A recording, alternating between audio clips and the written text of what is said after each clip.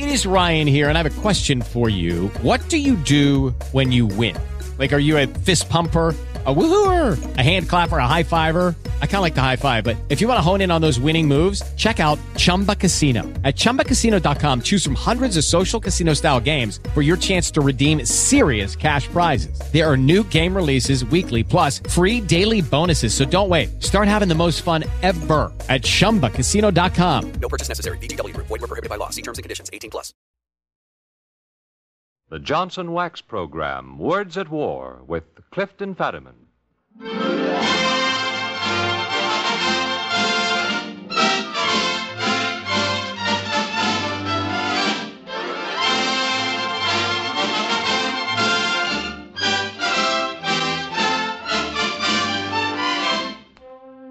The makers of Johnson's Wax for Home and Industry, in cooperation with the Council on Books in Wartime, proudly presents one of the most widely discussed programs in America, Words at War, dramatizations of the most representative books to come out of this great world conflict. And pinch hitting for Carl Van Doren tonight is that good judge of fine books, man of letters, and nationally known radio personality, Mr. Clifton Fadiman.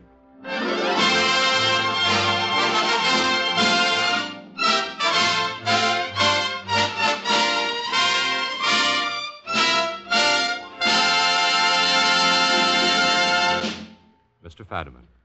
A friend of mine said the other day that a good war story ought to have some shots and shells in it. Well, here goes. And there you have two pretty good rifle shots. I hope my friend is satisfied. Well, actually, the point I want to make is that in our war story tonight, there are no rousing tank battles, no artillery salvos, no diving planes, no charging German battalions. Tonight, we give you a personal story.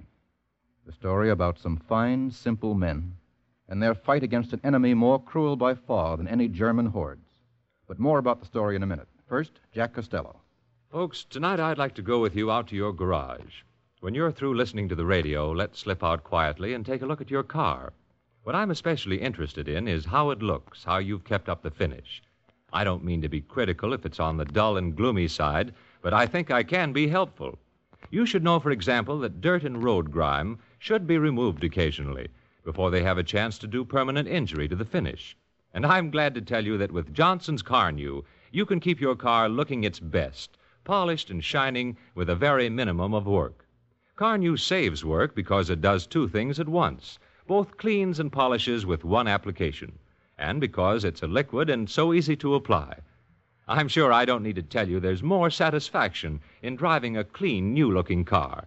So why not try Carnu this week? It's spelled C-A-R-N-U, Johnson's Carnu. Mr. Fadiman? Thank you.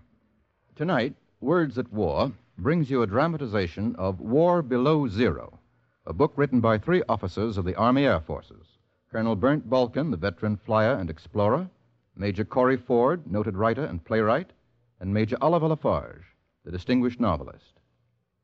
What they tell in War Below Zero is the story of what a few Americans did on a secret mission to Greenland, of how they fought loneliness and cold, more terrible enemies indeed than... But let's listen to one of the men tell you his own story of what it's like to fight in a war below zero.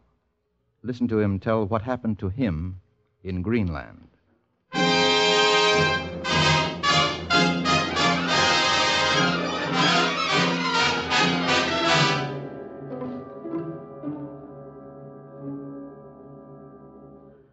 What happened in Greenland, Mr. Fadiman? Nothing happened exactly. Nothing much, that is. But Greenland, see, well, fighting there, it's a lonely war. Right away, it's lonely. You feel it even aboard the ship as you pull in. I remember the first look I got at it. I was out on the deck of the transport. Some of us were singing. Some guys was writing letters, and some, like me, was just sitting. We'd just been told we was going to Greenland, and none of us was happy about it, especially Joe. Joe was my buddy. He was from Texas. Listen to this, Johnny boy. Greenland is almost half the width of the United States. If Australia is classed as a continent, then Greenland is the largest island in the world. Yeah? It is in the shape of a shallow bowl.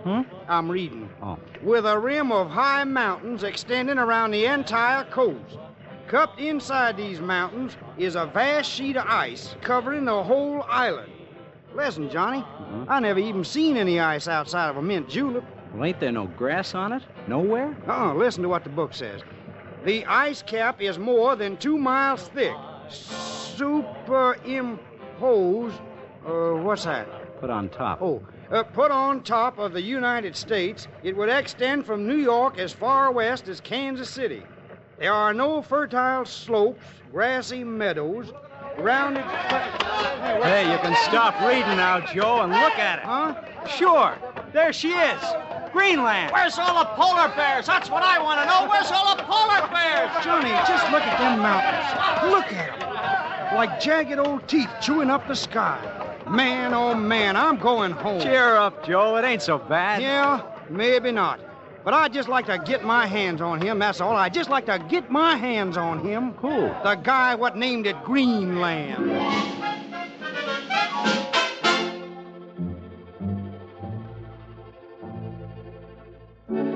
Joe was right. Greenland wasn't green. And we wasn't glad. We wasn't glad about anything. Especially when we saw our ship sail away and leave us there on the beach. We stood there and watched it. And we felt like kids do when Mom and Pop go away, leaving them alone in the dark house. You know how it is. Joe knew. Yonder she goes, Johnny. Yeah. You know, I kind of know what my girl must have felt when I left. It ain't good to be the one left behind. Yeah. What's your girl like, Joe? My girl's my wife. Yeah? She pretty? Pretty? Yeah. Sure, she's pretty. And you know what? She fixes things. Broken chairs, leaky faucets, light plugs. You take most girls, they don't know nothing about anything. But my Jeannie, just let her smell something broken and right away she's popping through the house doing something about it. Yes, sir. There's the faucet leaking away and there's Jeannie armed to the teeth with pliers, wrenches, and hammers. And all the time she's fixing the thing, she's looking like a cockeyed angel. We laugh so much, Johnny. Gee, how we laugh. How long you been married, Joe? 3 weeks. Laughing. All the time laughing. Johnny, look. The ship's gone. Yeah, I know. Listen. What's that? I don't hear nothing. Yeah, sure, listen. It's a kind of a steady sound. Hear it? Oh, that. Sure, I hear that. It just keeps up, don't it? Don't you know what you're hearing, Joe? No. What? Silence, that's what. Nothing but silence. Cold, bare, lonely old silence.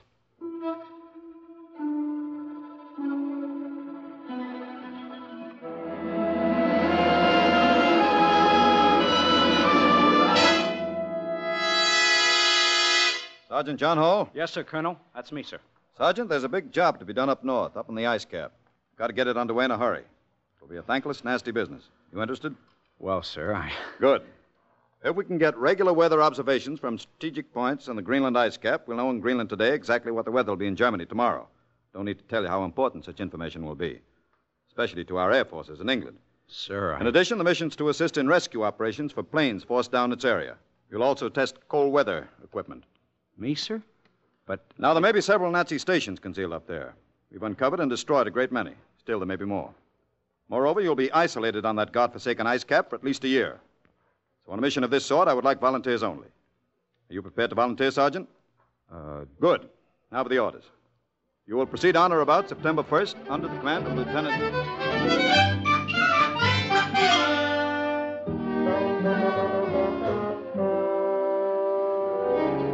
And so I was volunteered for a year's duty on the ice cap, somewhere north of the south of Greenland. I didn't want to go. I knew it would be bad. I knew it would be as close to hell as a man could get and still be cold. That's why I didn't get it when Joe says to me, Hey, Johnny, I fixed it so I'm going too. But don't look at me like that, you big jerk. Think I'd let you have all the fun by yourself? Can you imagine that lug? What a guy. So anyway, we started up to the ice cap to fight our part of the war. Ours wasn't no big war, and even our casualties wasn't very glamorous. You can't put a sling on a frozen lung, and when you get right down to it, a few missing fingers is only important to the hand that loses them. True, some of our guys died up in Greenland, but they didn't die wiping out enemy positions. They died because they fell down a crevasse. Know what a crevasse is? It's a thin crust of snow laid over miles deep of nothing. 1 minute a guy's walking along talking to you, and the next minute he's a good 3 miles down from living. And nothing you can do about it. You don't even hear him land on the bottom. Still, we knew we had it soft compared to what our guys in the Pacific was taking, so we got used to it. To the dark, and the silence, and the cold.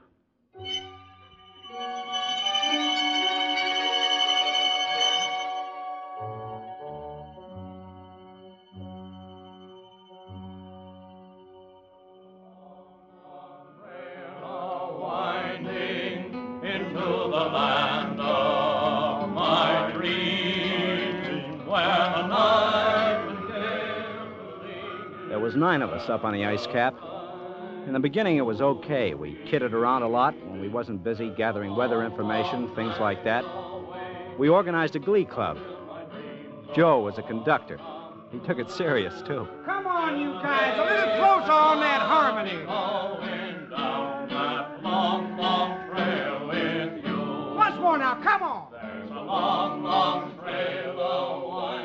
We were singing that first night, killing time, while Clarence, the radio guy, tinkered with a set. Then Clarence said, All ready to go, guys. Ready to send the first message to home base, sir. Okay, let her go. Okay. XY220 calling Base Command, Southern Greenland. Attention, Base Command. Come in, please. Come in. XY220 calling Base Command, Southern Greenland. Attention, Base Command. Come in. Will you come in?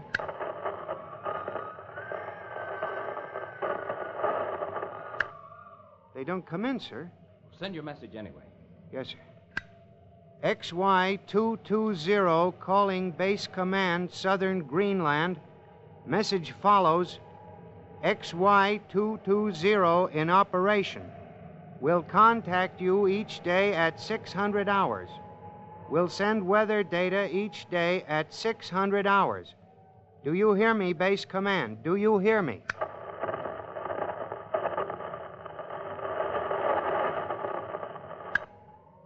Well, what do you know? Oh, come on, gang. Snap out of it. Let's sing. Come on now, everybody. Get going with that guitar, Tetley. There's a long, long trail a-winding into the... Wait a minute. Look, Johnny, you can't keep a tune, okay, but the least you can do is to keep time. All right. Don't get sore. Okay, then take that part again now. Come on, this time make it talk. There's a long, long trail a-winding into the land of XY220 calling Base Command, Southern Greenland. Can you hear me, Base Command?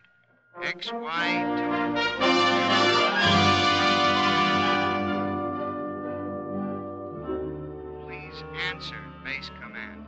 Please answer. XY220 calling Base Command in Southern Greenland. XY220 calling... for gosh sake, send a message. Send a message.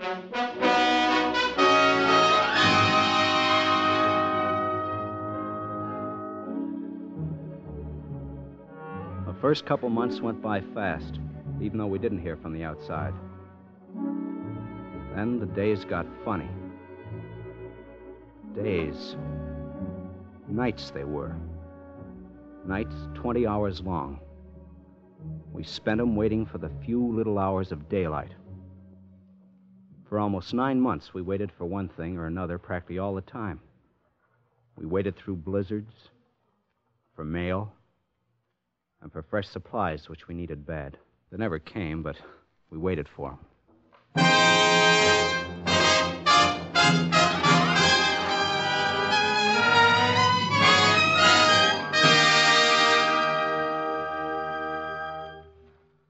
This is Clifton Fadiman bringing you Words at War, the Johnson Wax program. Tonight we're presenting a dramatization based upon War Below Zero, the story of Americans fighting a war, an unglamorous war, a war against cold and loneliness and homesickness in Arctic Greenland. We've seen these young men arrive in southern Greenland, followed them as they went farther north to the loneliest military post on Earth, up on the great ice cap, cut off from the outside world, cut off completely, with not even an acknowledgement of their radio messages. But they kept going.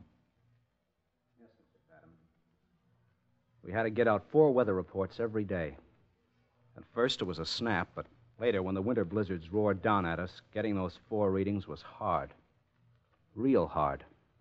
As soon as we'd repair our instruments, after one bad storm, another one would sock us, knocking down the weather vanes and blowing the anemometer cups to a frozen kingdom come. And even after we broadcast the reports, we was never sure they got through to the base command. XY220 calling base command, Southern Greenland. Attention, base command. Come in, please. Come in.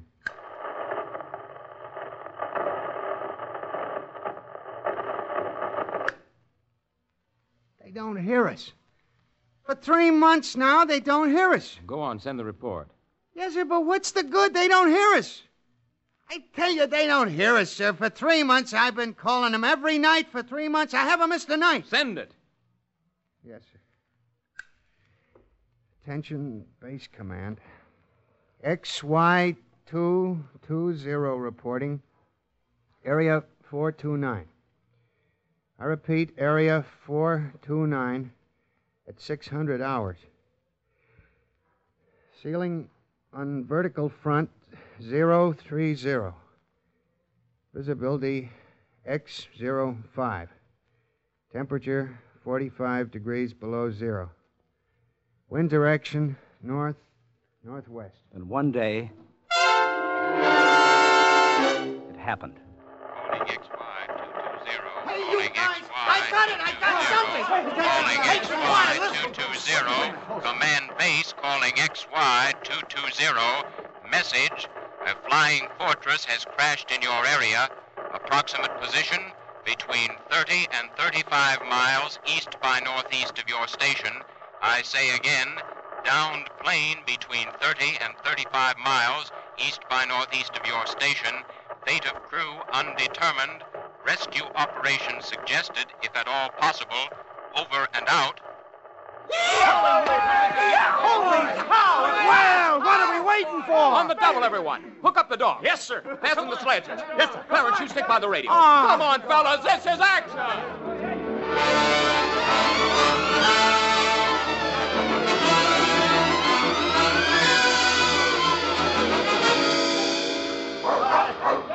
Come on, dogs, let's go. Hey, what do you say to these pups anyway? Mush!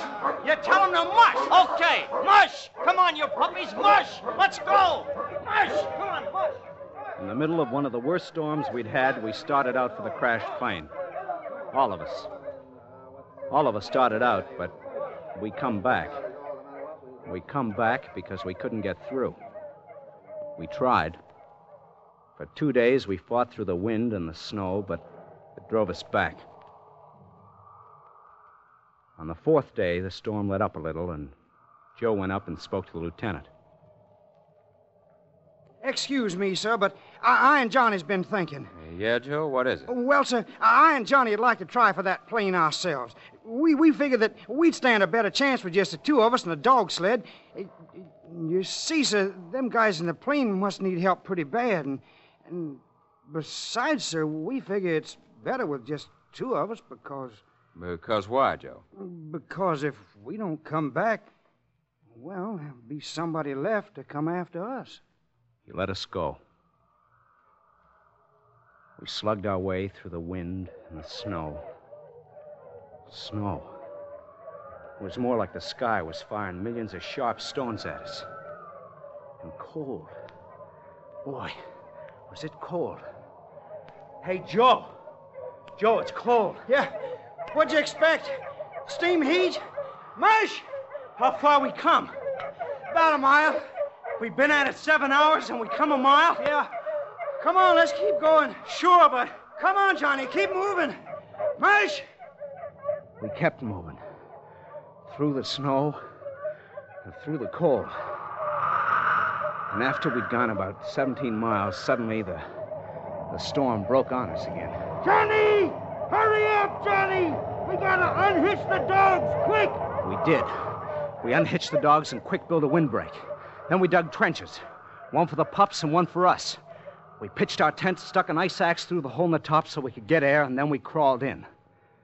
We crawled in and we lay there for 3 days. For 3 days, we lay there in the middle of the ice cap with snow and wind roaring around us like express trains. For dinner that first night, we had dried up beans and snow. It was Christmas Eve.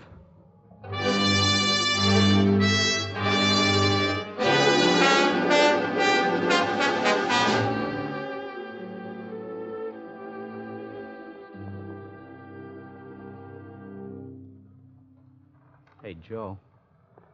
You ain't talked about your wife none. Yeah, I know. What's the matter? You two had a fight? Yeah. How? By mental telepathy, maybe? Cut it out, Johnny. Oh, look here, Joe. I was only trying to... Forget it. Well, sure. Gee. Johnny. Yeah? Sorry. Well, that's okay. It's just that... Well, you see, ever since I've been here, I ain't had a letter from her. That's okay. None of us has had letters. I ain't complaining about that. It's just that... Johnny, I think I'm going nuts. What do you mean? I can't remember what she looks like. You what? I've been gone only 18 months, and I can't remember what she looks like. You know, every day I try to put it together. Blue eyes, black hair, pretty smile. Every day I try to put it together, and it don't come out Jeannie. We used to laugh so much, and I don't remember her laugh. I can't remember what her voice sounds like. Listen, Johnny, I can't remember these things about my own wife. I can't. Joe, cut it out. But don't you see? Joe! Yeah, sure. That's what I mean. I think I'm going nuts, Johnny. Shut up.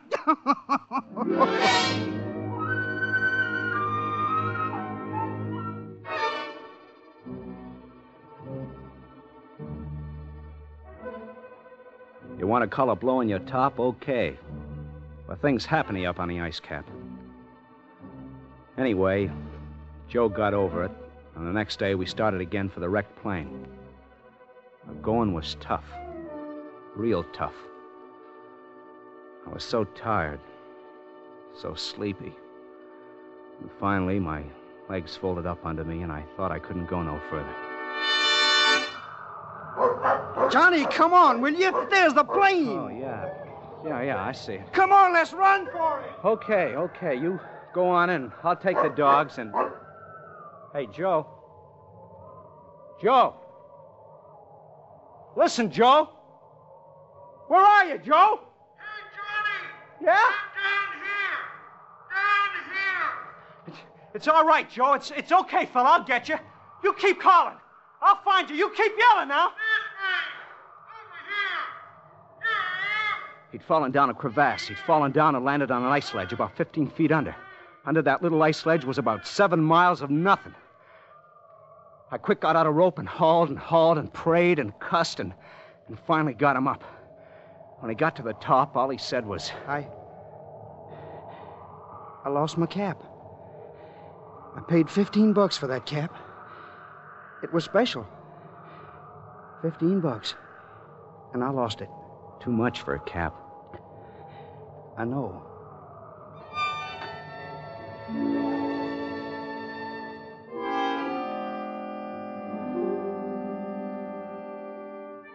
And that was when we realized we couldn't get to the plane at all.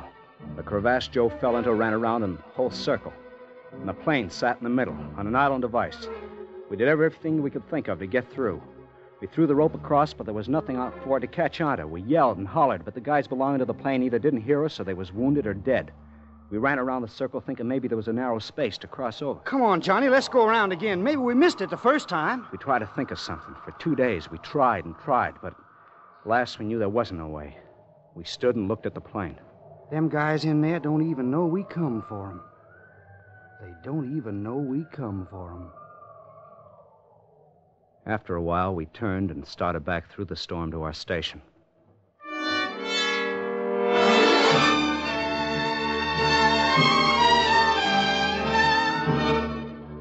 And 1 month later, we found out that the crew of the wrecked bomber had already been rescued by a Coast Guard plane. They would have told us sooner, but there was no way.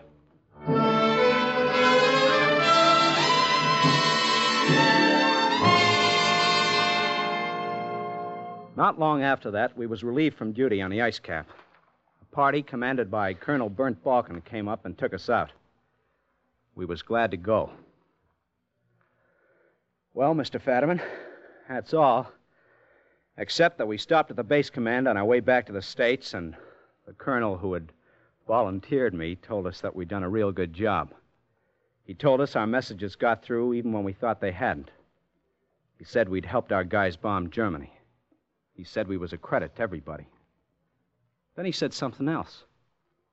He looked at me, and right out loud he said, "Tell me, Sergeant, now that you're headed back to the States for a nice long rest, tell me, just what did you think of the ice cap?" So I told him.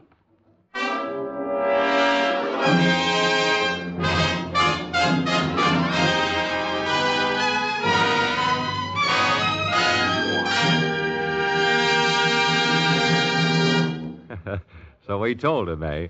I'd like to have heard it, Mr. Fetterman. Me too, Jack. Now, how about next week's show? Well, I think it's a corker.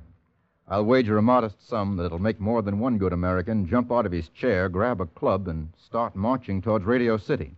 I'll tell you the title of the book in a minute, but first, Jack, I'd like to take your customary commercial time to present a message on behalf of our government. It's this. One of the things that could have beaten us in this war is an uncontrolled rise in the cost of living, otherwise known as inflation. Now, by the use of sound common sense, we Americans have managed to hold the line on rising prices for over a year. But we must continue to hold the line. Our country now stands at the crossroads. The danger of an uncontrolled rise in prices continues and will continue until final military victory and a stable peace make it possible for us once again to fill the marketplace with all the goods and services Americans want to buy. As I've said, we've shown we can hold the line against rising prices. For over a year, we've proved we can do it. But we can't let up yet, not for an instant. The battle against inflation is and must be a continuing battle. Another kind of war, perhaps, but equally important for those of us at home. And one we will win, Mr. Fetterman. And now what about that provocative-sounding book for next week? Well, it's called Traveler from Tokyo. The traveler himself is a man who's lived in Japan and who has a good deal to tell us about the Japanese. Things many of us never knew before. Things many of us would rather die than believe. Still, Ambassador Grew endorses every word this traveler speaks, and Ambassador Grew is a man who knows if anybody does. So tune in. It'll be interesting, I promise you. Now, this is Clifton Fetterman, who's been pinch hitting for Carl Van Doren, inviting you to be with us again next week. Until then, goodbye.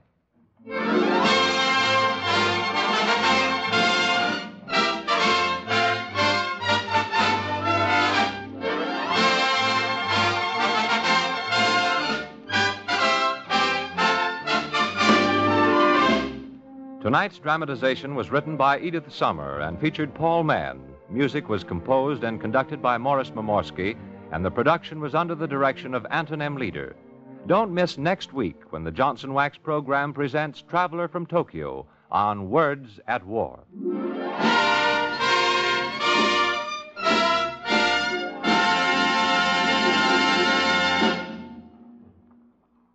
Jack Costello speaking. This is the National Broadcasting Company.